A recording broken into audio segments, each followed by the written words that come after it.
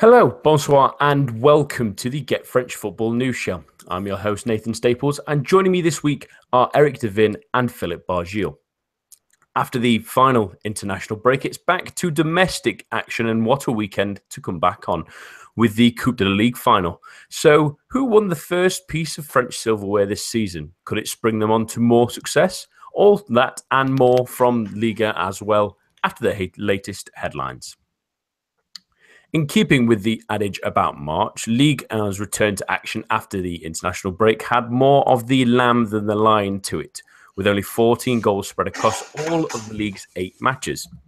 Guingamp took advantage of an early sending off for Nancy's Modou Diagne, winning 1-0 at home with Sloan Privat netting the goal on his return from injury.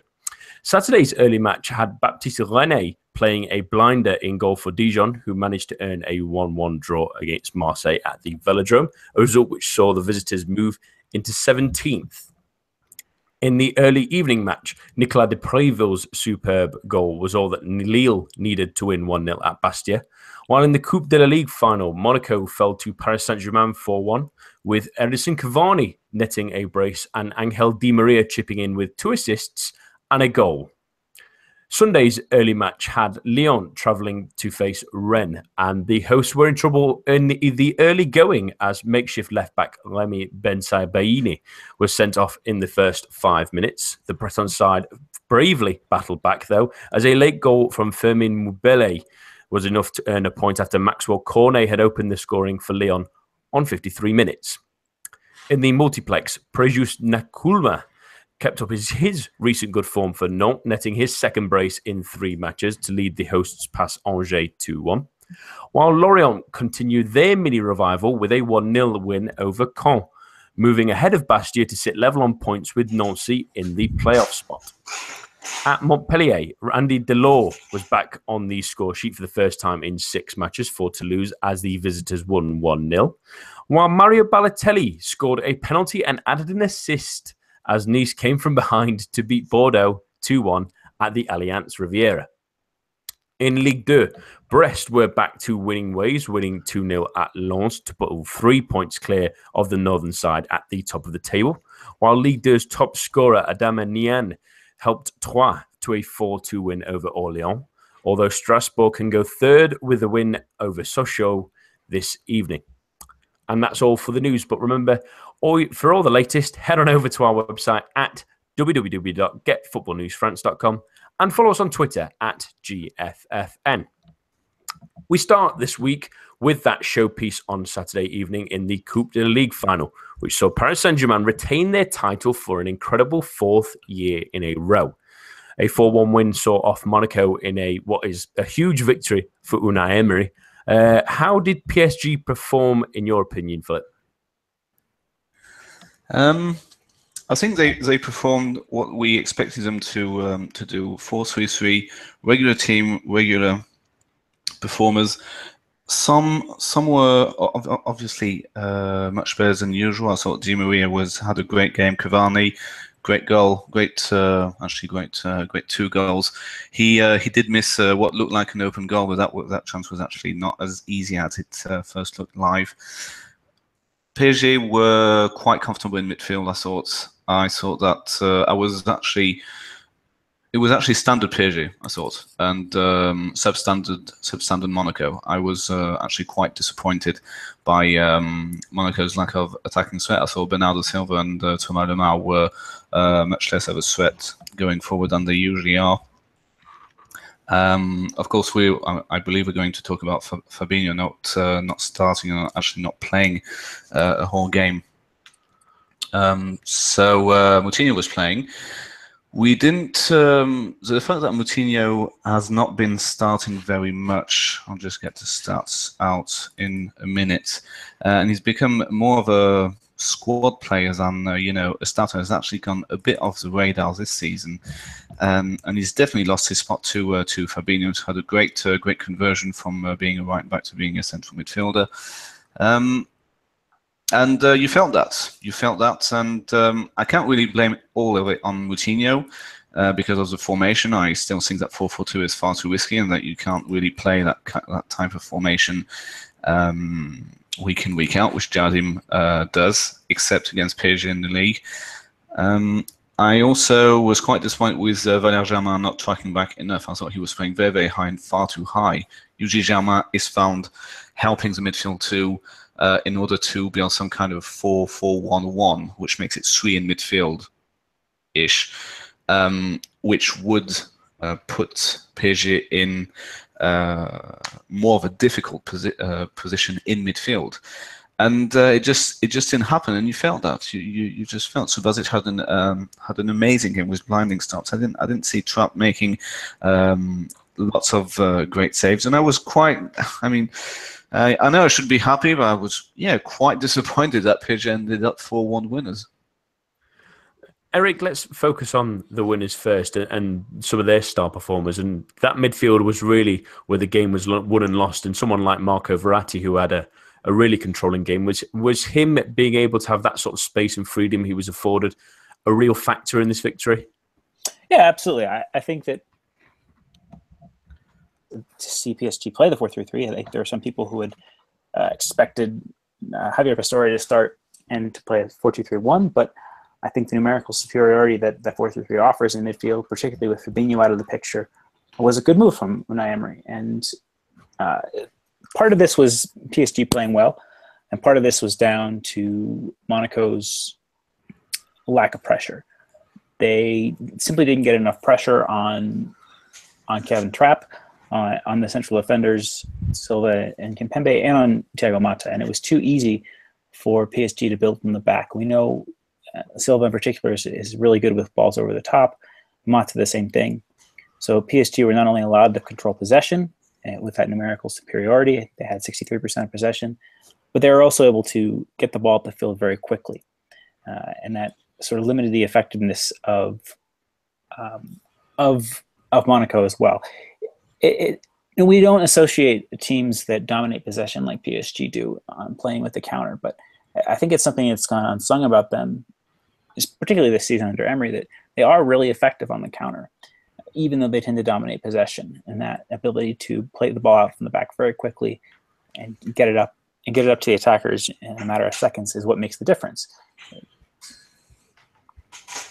Yeah, and especially as Monaco tried to push on for that goal, it almost seemed like PSG looked dangerous on every single counter-attack. And let's talk about those two players that really stole the headlines, Philip, and that's Angel Di Maria and Edinson Cavani. And they both showed glimpses of what they're great at, but also maybe some would question some of the character flaws also fall out with Di Maria, maybe a little bit play acting, and Edinson Cavani missing what at least seemed on first viewing an easy chance. What did you think to the two's performances and how that lifted really the team, especially right near the start of that game?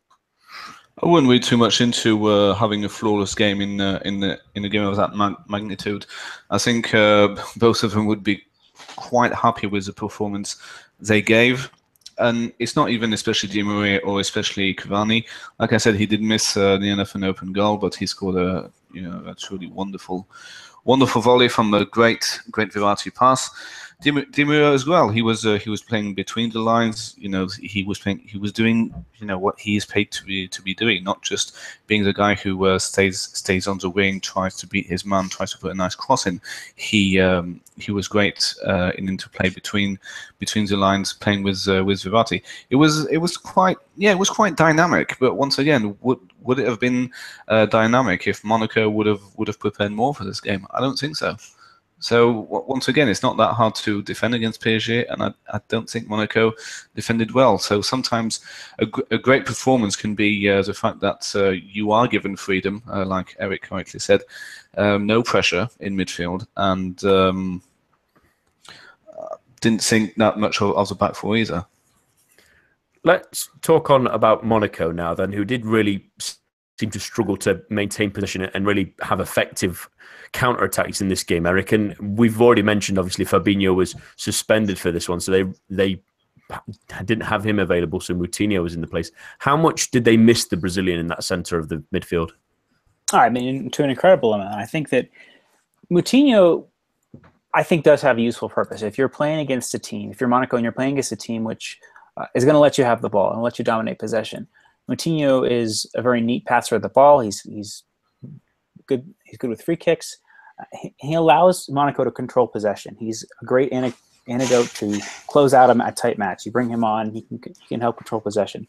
But in a match like this, where you're already at a numerical disadvantage in midfield, and Silva and Lamar are going to be pushing on further forward, you really need someone who's going to attack the match with a level of aggression, and that's what we saw from Fabinho. Now, that is his main role. We've got Bakayoko who can get forward with sort of these lumbering runs. Fabinho, in his role, he's able to cover the fullbacks to allow them to bomb on. We didn't see that. Moutinho isn't as mobile of a player, isn't as quick of a player, doesn't cover as much ground. And without those fullbacks being able to bomb on, that immediately changes the way Monaco approach the match. The drive and determination of those attacking players on the wings, that is Sidibe and Mendy, is what allows Monaco's attack to be so effective. You've got the wide midfielders cutting inside, and the fullbacks are the ones that provide the width. Now, if they're pinned back and they're not able to get forward because there's not cover from the midfield, then that forces Monaco to play in a different way, and that's what we saw. I think we should also credit, I should say, in addition to not having Fabinho here, the freedom of movement that Di Maria had. And we saw him popping up quite a bit on the left-hand side and sort of forcing an overload on Sidibe. I mean, Sidibe was a doubt with an injury. And Nathan, you had mentioned that in your preview on the site. But that ability to see him play in a free role and to see Monaco fail to adapt to that was what gave PSG their advantage. It was really well executed tactically from PSG and really poorly executed from Monaco. Not having Fabinho there makes a big difference, but I think I'll agree with Philip in saying that there should be more flexibility demonstrated on the part of Monaco to adapt to this and for Jardim to come up with a plan. Maybe it's shifting away from that 4-3-3. Maybe it's bringing in, say, Nabil Dirar and playing Bernardo Silva off of Germain or Mbappe to give a little bit more defensive solidity. There are certainly options there. It doesn't have to be a radical departure. It just has to give a little bit more cover in midfield and to allow Sidibe to get forward. And we didn't see that in the absence of Fabinho, and it really hamstrung Monaco's attacking approach. You think what would you guys have done if you'd been Jardim? Fabinho's out. What do you do? 4-1-1. Dirar on the right, Silva off of Mbappe. Yeah. And Lamar. Yeah, Lamar's still playing left mid, but I think it's a little bit more reserved. You aren't just behind Mbappe. No, Moutinho moved into that central area, and then Dirar on the right. Yeah. Because Dirar's more of a defensive cover than so Silva you want to keep in the final third, really. So you want to keep him there. Dirar's much better going backwards than Silva's second striker. Yes. Okay. For me, yeah. Much like they did move to that in the second half, didn't they? Yeah, well, they had used that early in the season too. If we remember, prior to Dirar's being injured, he was a regular starter, and they were using that formation. Now, part of that was to cover the absence of Falcao, right? They didn't have the 4-4-2, but that formation had quite a bit of success earlier in the season with Silva sort of in that free role. I mean, he likes to cut inside as it is, and then it also allows Monaco in using that formation to retain possession further into their opponent's half of the pitch. And I'm really surprised that we didn't see that sooner. I mean, maybe Jardim was just shell-shocked at the manner of PSG's goals, but I mean, Dirar is, he's had a long-term injury. That's certainly a mitigating circumstances, but the fact that Jardim had trusted him so extensively earlier in the season, one would think that would mean he can have a similar level of trust in the player now. I mean, he was starting. He came off injured against Spurs, I think, at Wembley. Yes, that was the match he got hurt.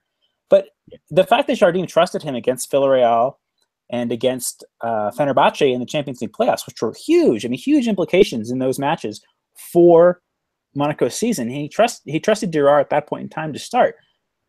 I know Mbappe's on good form, but keep him and drop Germain. Germain, has shown that he's willing to come off the bench, when Monaco are fully healthy as it is. He's a willing servant. He's not someone that's going to gripe about that and destroy chemistry in the changing room. So it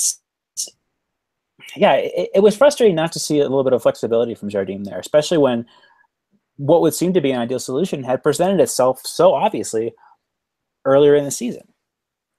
I was actually quite surprised of the reaction of some of our French football experts on Twitter who do follow French football very closely and actually thought that Fabinho would have changed the whole game. I mean, don't get me wrong, I do believe that Fabinho is better suited for this formation. He's more, shall we say, active and aggressive in a good way.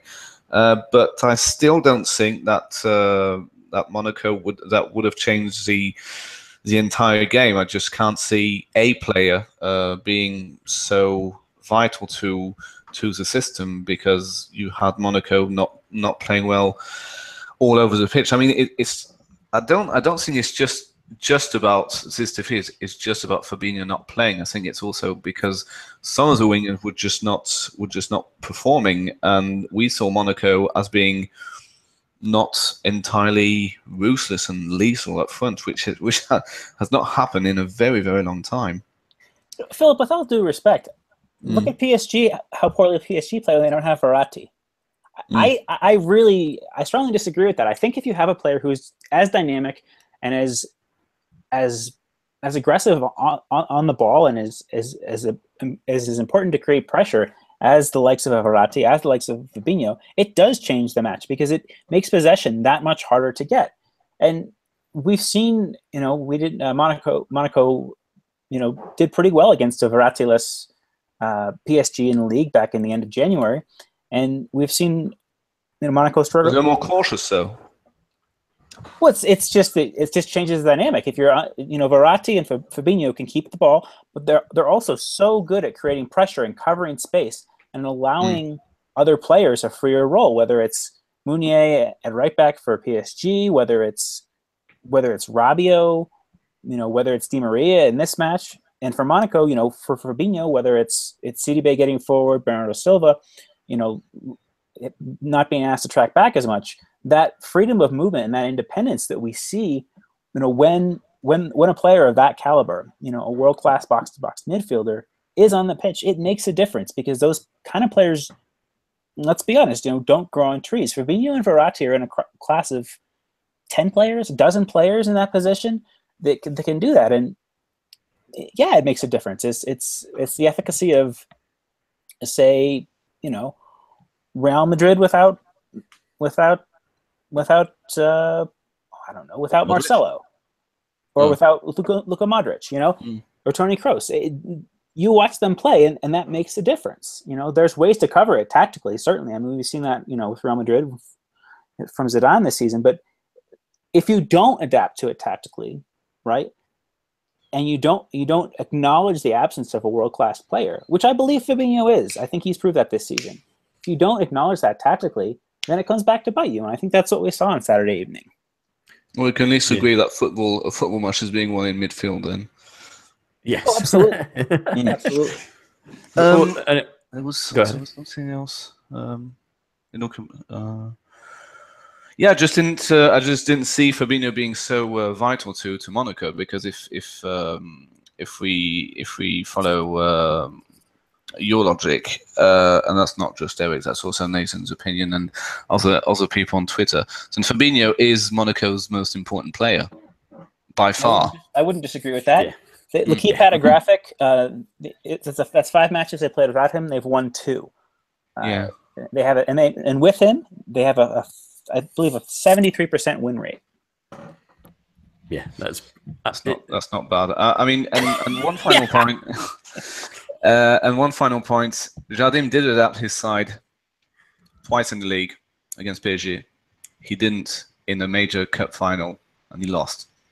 So to me, it's still something. Maybe it's something you wanted to talk about right now, Nathan. But I honestly fear for Monaco against Dortmund if they keep playing that formation, even with Fabinho. It's an interesting point. I I also like to mention that because of the way the formation works and Moutinho is expected to try and fell Fabinho's run, it was plainly obvious how much Fabinho affects it because Moutinho was a passenger for the majority of that game. I couldn't remember he was on the field until the second half, and I saw him. I was like, oh, yes, Moutinho is playing. I forgot Fabinho is not playing. It sort of affects everyone. It stops the fullbacks going forward. It restricts the wider players who love going forward and coming more inside as well to allow those wingers to go past it. It restricts them. It sort of constricts the whole side in, and then it clearly changed them, I think, a bit. But I did want to mention, really, because we'll obviously talk about the Champions League coming up next week, really, and how that might affect them. But I want to talk about some refereeing decisions, because I know, Philip, you're very invested in video technology and bits like that. So I thought I would throw this one to you first. The first goal, is it offside? No. No. No, to me, I mean, yeah, I'm sorry. This is why I'm against video. It's Di Maria is a foot over. His body seems to me on the same line as the last defender. It's not like he's miles in front. I don't think it is kind of a close call. So with the video, yes, he's offside. Without it, I can put myself in linesman position and say, okay, maybe, but yes, he is offside. I was going to say Eric's reaction for a moment sounded like he was going to throw himself into that one, I think. But no, I mean, you admit it, Phil. If you want, you to wind us up. But no, that goal was offside, and that changes the tenor of the match too, because it forces Monaco to play that much more aggressively when they perhaps weren't set up to do that. Given the personnel they had. What did you think to the referee's performance overall, Eric? I mean, there were a couple of suspect decisions. The one that came quickly to my mind was the one where Kylian Mbappe was, I don't think he was booked, but it was certainly a free kick for handball where Thiago Silva grabbed his head. I think he might have handballed it first, and then it hits. It was him. It was Thiago Silva. Yeah. What did you think to the referee's performance, Eric? Yeah, I think it could have been a little bit better. I think that as effective as PSG were, they did get away with things physically on occasion. And I think that ability to play physically and unsettle Monaco did have perhaps an undue influence on the match. But I don't think that the match turned on the referee's decisions. So I'll leave it at that. It could have been a little bit better, but it's not a massive swing in either direction. No, that's fair. One comment that I just strongly disagreed with was when Mo said referee's performance 2 out of 10. I just, it wasn't that bad. It wasn't good. It wasn't an 8 or a 9. 7. Sorry? L'Équipe gave him a 7. Yeah, I mean, I would just say I would not give him a 7. But yeah, probably not a 2 either. You see what I mean? This is why I got, what are you on about? This is never ever 2 out of 10. It's not great, but it's not that bad. It's not like the guy who refereed Barcelona PSG. No sense of bias there. No. Let's very quickly talk about possible future implications, because obviously this is a good psychological blow for PSG to hit on Monaco. Philip, do you think this might set up a nice grandstand finish for the league and possibly the Coupe de France if both continue to progress? Well, first, I think that Unai needed this win. If PSG lost this game, no manner the manner, everybody would turn on him and say, it doesn't matter if the referee got a few decisions wrong, or we lost on penalties, or you lost in extra time, or it was really, really close. You need to win those domestic cups against French side, because your predecessor was winning them for fun. Even though the game we saw on Saturday has nothing to do with, let's say, the 3 other Coupe de la Ligue successes that were some kind of a walk in the park. So this is basically, I hope, Unai being confirmed in his position, and not. Well, there wasn't that much speculation about his future until the end of the season, but I do believe that this is going to be a platform for him to perform, to win every single game that is left in Ligue 1, and to win the Coupe de France. And Hopefully it'll be against Monaco. I mean, I would love the two sides to meet again and have more tactical disputes and how Monaco would line up. It would be very, very interesting. I mean, I'd go to that.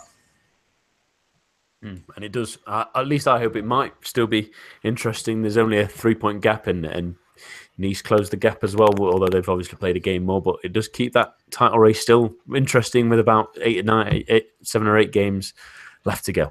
On to league action now, as all of the other top teams in and around the European spots slipped up, really. Marseille failed to win against relegation-threatened Dijon. Lyon drew against the 10 men of Rennes, while Bordeaux lost to relatively impressive Nice. All are still within touching distance of each other, at least, with Saint-Etienne still in that equation as well, but obviously not playing this weekend as they were supposed to face Monaco. But we'll start with Marseille, Eric. And we mentioned on the news that Baptiste René was a big factor in this, but was this a big opportunity lost for them to really catch up with Lyon? No, absolutely. I mean, I think that Baptiste René played really well. I think that, had Benoit Costil not played the way he had against Lyon, René would have made my team of the week in the review. I think he's a really impressive player, has been very underrated this season. But yeah, on the whole, it was really frustrating. I think that, Dijon certainly had their chances as well. It was unfortunate to see an own goal make the difference, but this was a Dijon. Okay, look, Marseille are playing at home against a Dijon that are lacking their best player. Lois Diony was suspended. If you're Marseille and you have ambitions of European football, Champions League football, there's absolutely no way you can't look at this match and as being 3 points in the bag if you really have those aspirations. And they didn't. And how badly they fell flat, I think is a testament to how far this project needs to go. I think that Payet deserves some credit. Sanson had a decent match in midfield, but I think that there's still too much of an individualistic bent on a lot of these players. And I think Florian Thauvin has to take a lot of the blame. I think that he often ended up cutting inside and, not perhaps stretching play as well as he should, stepping on Maxime Lopez's toes. And I wonder if that's something to do with the fact he didn't get any playing time with the national team last week, right? If he can't show himself as being anything other than someone who can play wide on the right, perhaps he wants to show, I can play centrally as well. He wants to show his versatility, but he ends up just coming off as being really selfish. And I think that really shows that gap in class that Marseille still have to contend with. And I don't mean to be overly negative. I think that even as someone who's a Lyon fan, I think that Ligue 1 can only be better with a nice big cadre of strong teams at the top of the league, and that can be the current top 3: Lyon, Bordeaux, Marseille, Saint-Etienne. If they can get their act together on attack, that strength and depth in the league is what's going to continue to bolster these teams' performances in Europe and the way that Ligue 1 is thought of across Europe. And I just think that Marseille need to take a more holistic approach to this, and either, come this summer, Frank McCourt's really going to have to double down with the money that he spends, or he's going to have to, hope that Bielsa can really get a change in attitude from these players. Yeah, and just talking about their run for Europe, Philip, their running isn't too bad. They've played all the top 3 already. They've still got games against Bordeaux and Saint-Etienne, which is positive to them, but most of the other ones are in the bottom half. Can they still leapfrog Lyon? Obviously, they've also got the game midweek, or do you think that with these middling performances they've had recently, they might have too much of an ask to do that? I didn't actually quite catch the team name in at the beginning of the sentence. Marseille. Marseille. They weren't they weren't good. I watched the game, and I thought they lacked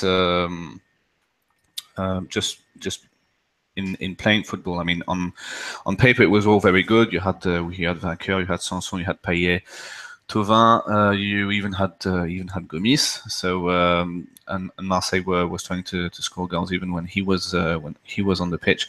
It just. Okay, Dijon are not an easy team to beat. they're down the bottom because they score quite a lot of goals. They concede quite a lot of goals despite Baptiste René. But they're really not that easy to beat, in all fairness. But Marseille, with the ball, were just lacking complete creativity, and it didn't look like Garcia had some kind of any sort of plan for to create something instead of give the ball to Payet, he'll do something nice with it. Give the ball to Thauvin, he'll do his one trick pony a la Ashley Young. And then Gomis will probably do something with Dijon making a mistake. Well, guess what? There's a mistake actually didn't come from Jordan Lautier or any other Dijon player. It came from Grigori Sertic when they scored the own goal. I mean, do Marseille actually equalize if Payet doesn't provide with a free kick? I'm saying that before the last quarter of an hour where Baptiste René pulls out some incredible saves. It just isn't good enough. I mean, there doesn't seem to be a lot of things there, and I'm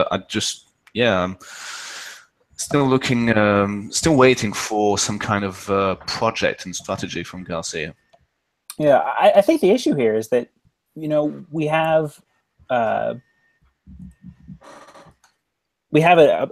problem with Marseille, and that if we could take this match against Dijon in isolation, and I'm sorry I misspoke earlier. I said Marcelo Bielsa coming in. That was obviously totally wrong. But what we have here is inability to win matches that they quote unquote should win. And this is something that's created the separation that we have between the top three in France right now and the teams that are chasing them. Lyon have dropped points in silly situations. I think yesterday is a great example of that, but there have been certainly other ones. The loss to Caen, for example, springs immediately to mind. The loss to Lille as well. And Marseille suffer from the same syndrome, and that's what makes the difference, is that to have ambitions in Ligue 1, you can't drop points. You should be beating on paper. And Dijon at home, missing their best player, is a match you should be winning. And I don't necessarily know what to say about Marseille at this point. Coming on the heels of that draw against Lille, where they were also poor and had to be bailed out by a really nice save from Pele. That's 2 weeks in a row now. He's had a really fantastic save to keep a match scoreless. So that shouldn't be discounted either. I mean, yeah, René made some good saves, but so did Pele. It's not as if it's one-way traffic. They need a more cohesive plan. A top quality striker will show that. I'm not saying Gomis isn't a good striker, but I don't necessarily know that he's of the quality needed to get this team into the top three in France. It seems a bit like a stretch, and I would actually blame more the midfield than the attack. I mean, Dijon were quite feisty, and they're not especially bad players. Amalfitano, Samaritano, all that they're not too bad. But players like Sanson and Vainqueur, they need to step up. They need to be better. That's it. It's very simple, really. Moving on to another team that probably should have won, given that the opposition were down within the first 5 minutes to 10 men.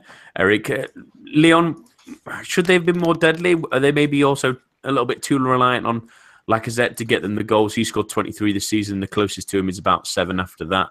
Are they maybe too reliant on him to be the one to create something? He missed a penalty in this one as well. Yeah, absolutely. And okay, before we put Lyon to the sword, though, I do want to say that Rennes played really, really well. The center backs, especially Mexer and Gagnon and Costil, was incredible. I know he's not had the best of seasons. Still somehow makes the France squad, though. I know he's not had the best of seasons, but he was absolutely incredible yesterday. And I think that more credit should go to Rennes defending than Lyon's lack of attack. But you make a good point. I mean, it's that playing this 4-3-3, right? That striker has to be the point of attack. And yeah, other players have chipped in with goals. Valbuena has a few. Depay has a few. So it's not as if there aren't some other sources of goals. But the fact of the matter is, playing that 4-3-3 with Lacazette, it tactically sort of forces a reliance on him. And if he does have an off day, which I think he did yesterday, and there was more than missing the penalty. There were some other chances which I think he could have done better with. Then the outcome's only going to go one way. And as much as I have time for Lacazette, I think he's a great finisher. He sometimes doesn't quite come up to the standard that Lyon need to be a top 3 team. And again, that's the thing. I don't necessarily think that in the current season's top 3, I don't think that Nice are necessarily anything incredible, but they have a tactical plan that plays to their players' strengths. And I think that's what we're lacking from Lyon. That's what we're lacking from Marseille, is an overall approach that gets the best out of these players, but also can offer, something different. It's just frustrating to see that level of tactical ineptitude. I think that, great that they're in the Europa League quarterfinals and have a decent draw against Besiktas, but I think that other than that, this season's been a real waste. And, given the opportunity that I think is certainly there for third place. I mean, again, Nice are great. They're a great story, but we saw, I think we've seen in their elimination from the cup competitions and their elimination from Europe that, Nice at their best versus Lyon at their best. I'm not really sure that, given the aspirations and financials involved, that Lyon shouldn't be aspiring to be better than them, and it's because of a lack of tactical continuity and a lack of adaptability. Right? If you go 1-0 up in this match, as they did, and you don't press your advantage, with a team that's surely tiring and lacks an orthodox left back, there's no reason to think that you would deserve anything else, and it's down to the ineptitude on the part of the manager. In fairness, Philip, Lyon's running. They've still got Monaco to play, but they've got a game in hand and everyone else that they played in midweek against Metz, and they have none of those games against PSG or anyone around them. Can you see them probably riding this one out and staying in that 4th position?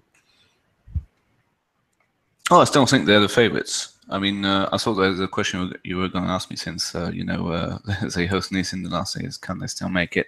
Which I kept actually wanting to make this dream alive, basically because I wanted something exciting to play for third.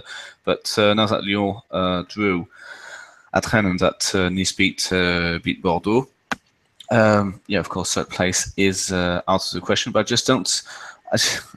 Just see some kind of gap between Lyon and the rest. The rest being Saint-Etienne, Marseille, and Bordeaux. I still think they've got everything they can to actually win more or less every game until the end of the season. I still think they should have won that game yesterday. So to me, there's very little doubt that they'll make 4th. Maybe I'm being too optimistic there, but. I still think it'll be quite comfortable for them. And just some very quick breaking news on Lyon player Maxwell Cornet. He's chosen Ivory Coast to represent at international level. It seems like he decided against joining France, but I suppose you can spare one decent winger with the amount of unbelievable winging talent the French have at the moment. So I don't think there'll be too much of a massive miss. But let's talk about Bordeaux now, who went in front against Nice at the weekend, but ended up on the losing side of a 2-1 win, which probably was deserved really by the home side. They've only lost to the top 3 since this year, and have games against Marseille and Saint-Etienne to come up. Are those crucial, Eric, if they want to try and push into those Europa League spots? Yeah, I think so. I think that they're, I wouldn't necessarily count Bordeaux out for the Coupe de France. They have a decent draw against Angers, but I think they can continue to progress in that. And they sort of, I don't know. Perhaps it was a little frustrating to see them lose against Nice yesterday, but I think that on the whole, the way that this 4-3-3 has been playing, they certainly look, in good stead. I think they're the 4th best team in the second half of the Liga season, and should they continue on with that with this youngish attacking team that they should be in good stead to finish sixth. So whether they make Europe through finishing sixth or through winning the Coupe de France, I think they're in really good shape to do that.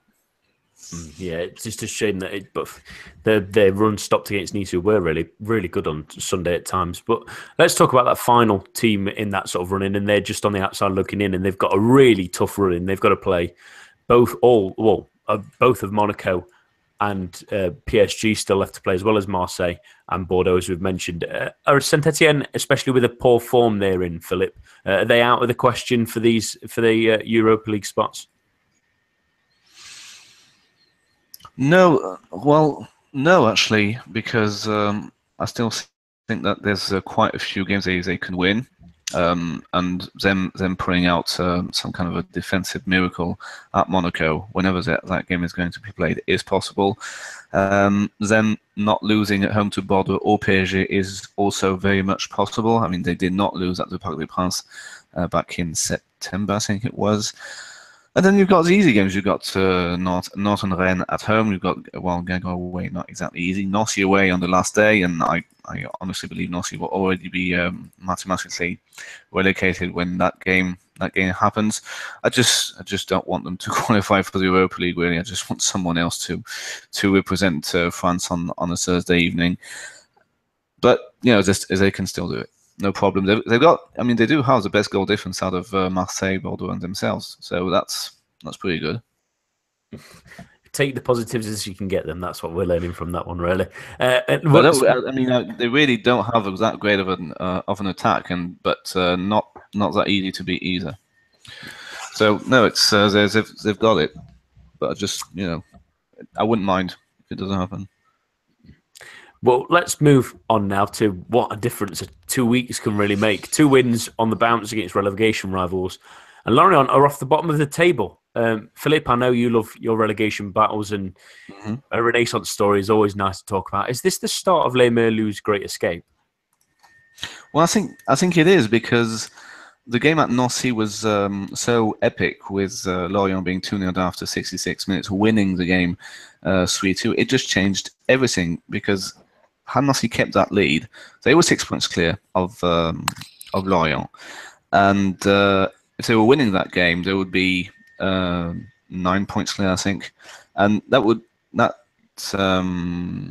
defeat would have relegated Lorient, but Lorient won, and 9 became 3, and now Nancy lost at Guingamp. I actually saw a video post-match conference of Antoine Comboy, who said we played really, really badly, but they still beat Nancy. Just testament how bad they've been this season.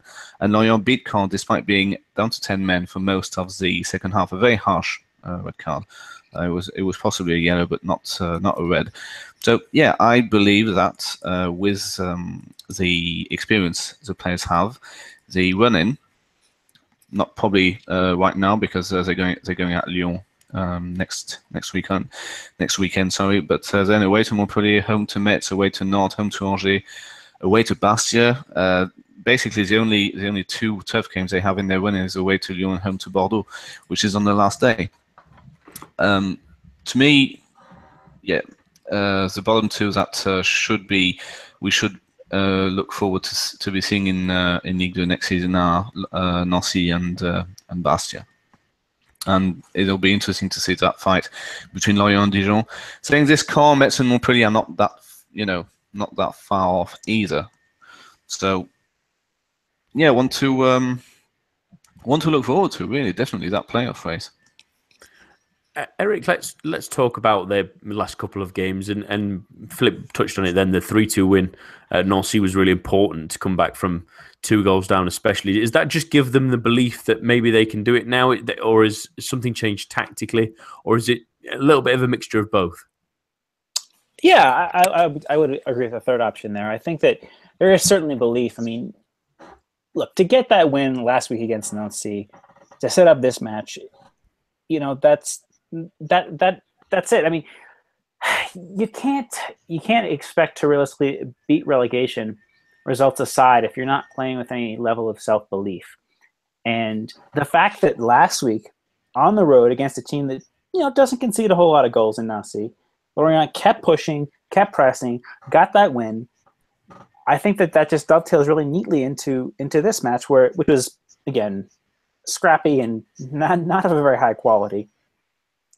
But taming on from that, they played with belief and knowing that this is the result that's gonna get us back into the conversation. And now with Nancy losing, Bastia losing, and Dijon only able to draw, I think the Lorient are firmly back in that discussion for staying up. And I think that we'd be well served. We would be well served to have them continue to stay in Ligue 1. I think given the array of talent that they have, and the fact that they've consistently produced or burnished talent in the form of Didier Ndong and Rafael Guerrero in recent seasons, I think that there's a lot to be said for not only Lorient as a club, but also as an incubator of talent that can allow players to develop and at a decent standard of play. I think that the work that they've done in bringing players into Ligue 1, developing them, and then selling them on has been impressive as well. And that shouldn't be undersold. I know that that's a somewhat cynical approach in terms of looking at Ligue 1 as a selling league, but that is something that they've done, for me, to a more efficient and a better degree than a lot of clubs have. And I think that that's allowed them to sustain themselves in terms of success. Yeah, it's amazing what a little bit of confidence can really do to a team. And Philip, you've already mentioned as well the schedule. Sees them play a lot of the teams around them, including like the likes of Bastia and Dijon will come up in a few weeks as well. Be absolutely honest, do you think they'll do it? Dijon? No, Lorient, do you think they'll stay up? Well, I think they'll finish in the playoff spot. So then we have that big question: who's going to finish third in Ligue 2? And this is even more, hard to guess, unpredictable, I would say, than who's going to finish in the bottom of the year. It's quite clear to me that Nancy and Bastia are going down, given their run of form. Of course, that can change. Of course, it can change.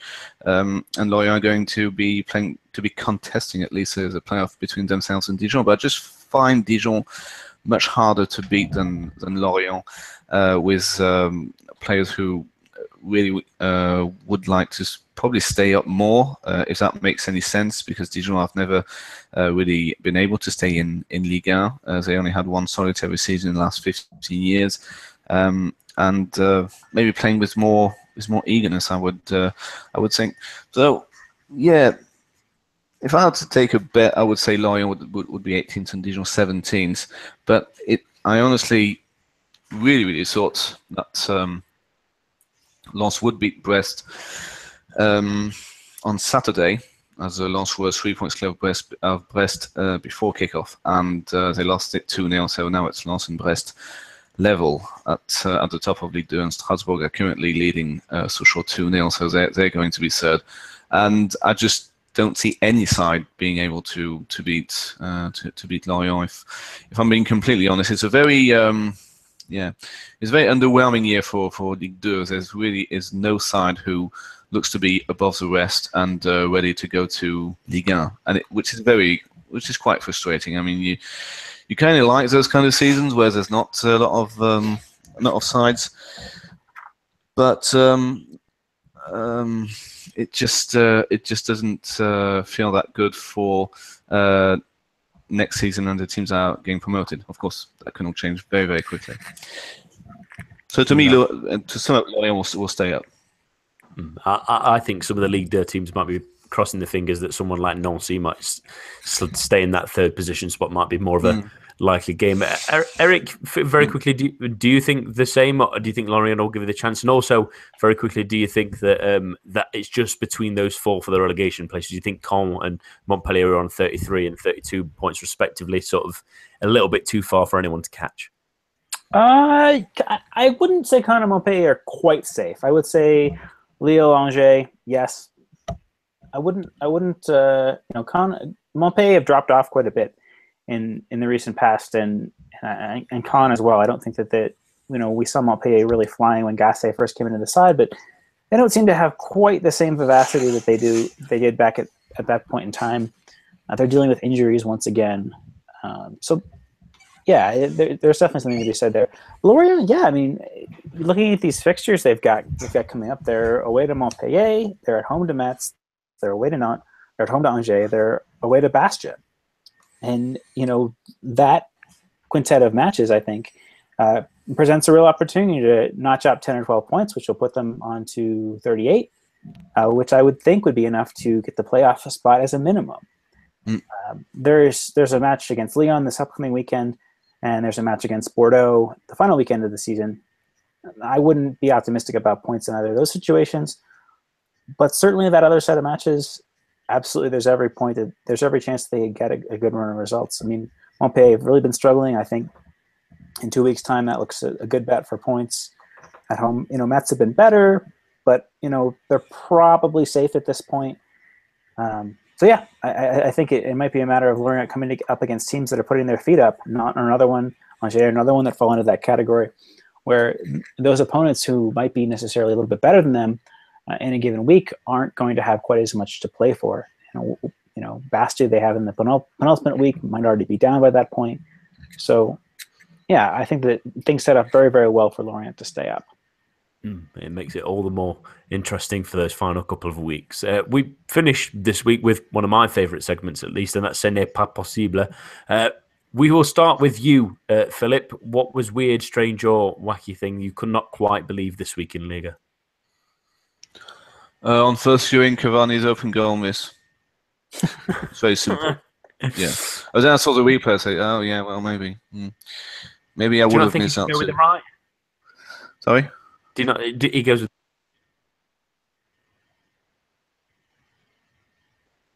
Hello. I think he asked, would it be better if he'd taken it with his other foot? Yeah, actually, yeah. Yeah, I do reckon that. I think taking it on the left foot basically puts the ball a bit on the outside, and he was actually from the outside of the goal when he received the ball. Once again, not as easy as it looks on live television. No, not at all. And I would have to agree with that. For me, I would say, going back to what we were saying, that there wasn't a little bit more tactical flexibility from Leonardo Jardim. That was really frustrating to see.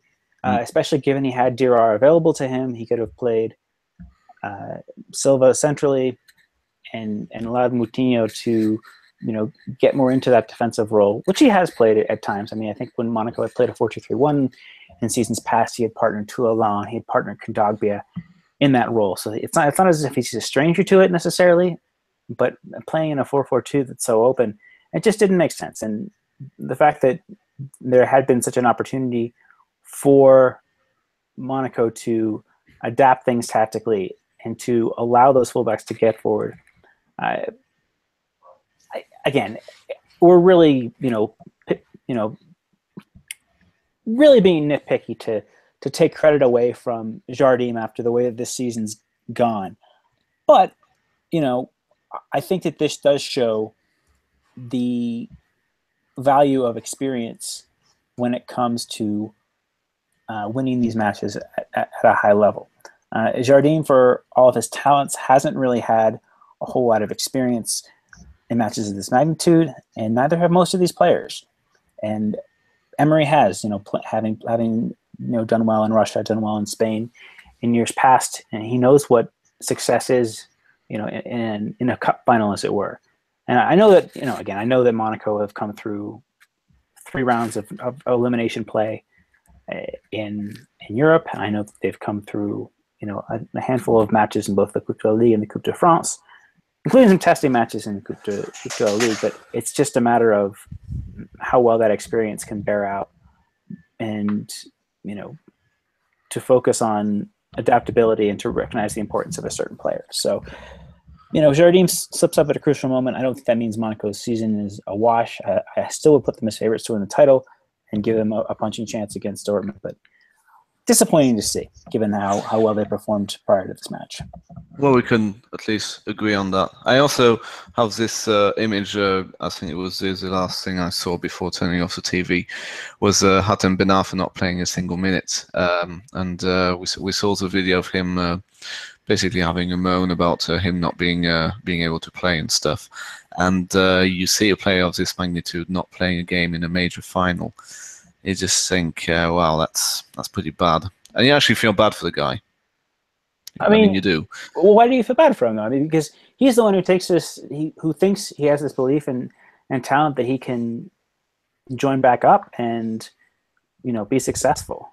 But he moves to PSG for the money, right? Let's be honest about that, right? Yeah, I think he moves it for the Champions League as well. Well, okay, sure, but why not? Champions League and money. I don't think there was much difference to him between how many millions he was earning at Nice and how many millions he was earning at PSG. He wants to play in the Champions League. He wants, in the long term, I think what he really wants is to be on that flight to Russia, which doesn't look good. No, but I mean, well, okay, if he wants the Champions League and money's not as important to him, and he wants to prove himself at a high level, why isn't he filling the role that Samir Nasri's filled at Sevilla? Just as an example. What exact role is that? Is that a number 10 in a 4-2-3-1? Is that? No, I mean Nasri has. What do you mean by that? Oh no! I mean that place in the squad for an attack-minded midfielder who can also play on the wings. If you watch Sevilla play, Nasri generally tends to have a pretty free role. Yeah. No matter what. I mean, is Ben Arfa actually being? Is he actually allowed to have a free role? Well, he did at Nice to great success. Yeah, I know. But the last time I saw him play was against Lille, and he seemed to be almost ordered to stay in that hole where there's lots of defenders and defensive midfielders, and just being extremely frustrating because you couldn't see the guy. You just couldn't see him. You said, "He's been out for really on the pitch. It's been 35 minutes," and you say, "Oh, there he is." Okay.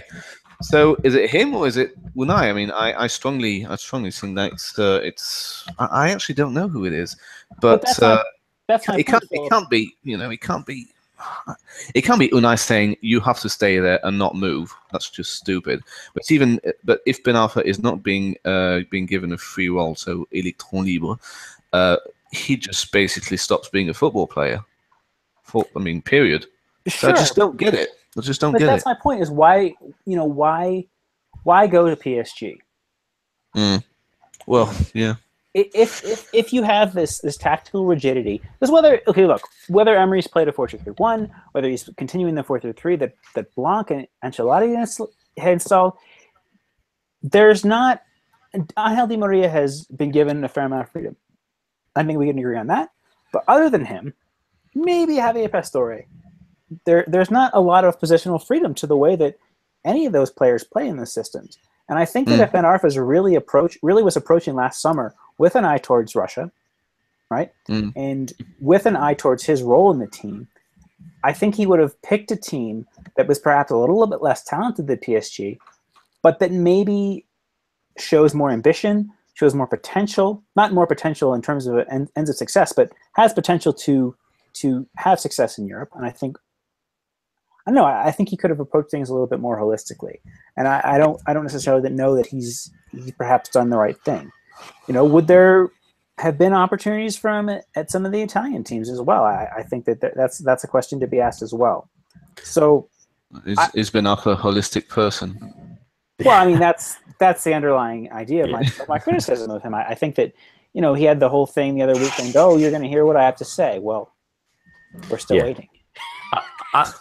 I think as well, a point we sometimes missed is sometimes players' self-worth is more than they think. They hear about a team wanting them and they think, oh, I must be good enough to play for that team and start. And then everyone else might be saying the opposite thing, but they go with what else they've been told. But I do want to very quickly finish on my moment this week. And it was a pretty funny one. And I shared it on Twitter a little bit. And that was the unfortunate curse of the BT Sport commentators here in England covering French football. And it seemed like, I'm not going to mention the poor bloke's name because I believe he was fed wrong information, but it was Montpellier versus Toulouse. The first issue was Toulouse were playing in a completely blank white kit with a Nike sponsor, seemingly bought from the local shop because of the referee deciding that their away kit was too close to the Montpellier kit. Unfortunately, the commentator said it might be a commemorative kit for their 80-year anniversary, but I don't know why Nike might have provided that, and also without a badge on it. And the second one, cheap, yeah, it seems a very cheap way to celebrate an anniversary, but yeah. And the second one was he consistently, and the only reason I can think of this is he was given the wrong team sheet or something like that. He constantly said that Corentin Jean was Andy Delors and Andy Delors was Corentin Jean. And he even had an escape route when Delors scored that it said Delors' name on the score sheet, and he insisted it was Jean. And then Jean was booked in the second half. It came up with a graphic saying Jean was booked. And he said to the audience, he said, I implore you, even though it says that's Jean, that's actually Delors. It gave us a chuckle at least. It probably never, it's something that never ever happens in English football because you seem to recognise everyone. But it was a nice little bit of comedy on a Sunday afternoon that probably about a few hundred people might have recognised. But the curse of the BT Sport commentators, we'll leave that for another week. That's all that we have time for this week. My thanks to Eric and Philip. Join us for the preview show hosted by Eric on Thursday. And we'll be here at the same time, same place next week. A bientôt and goodbye.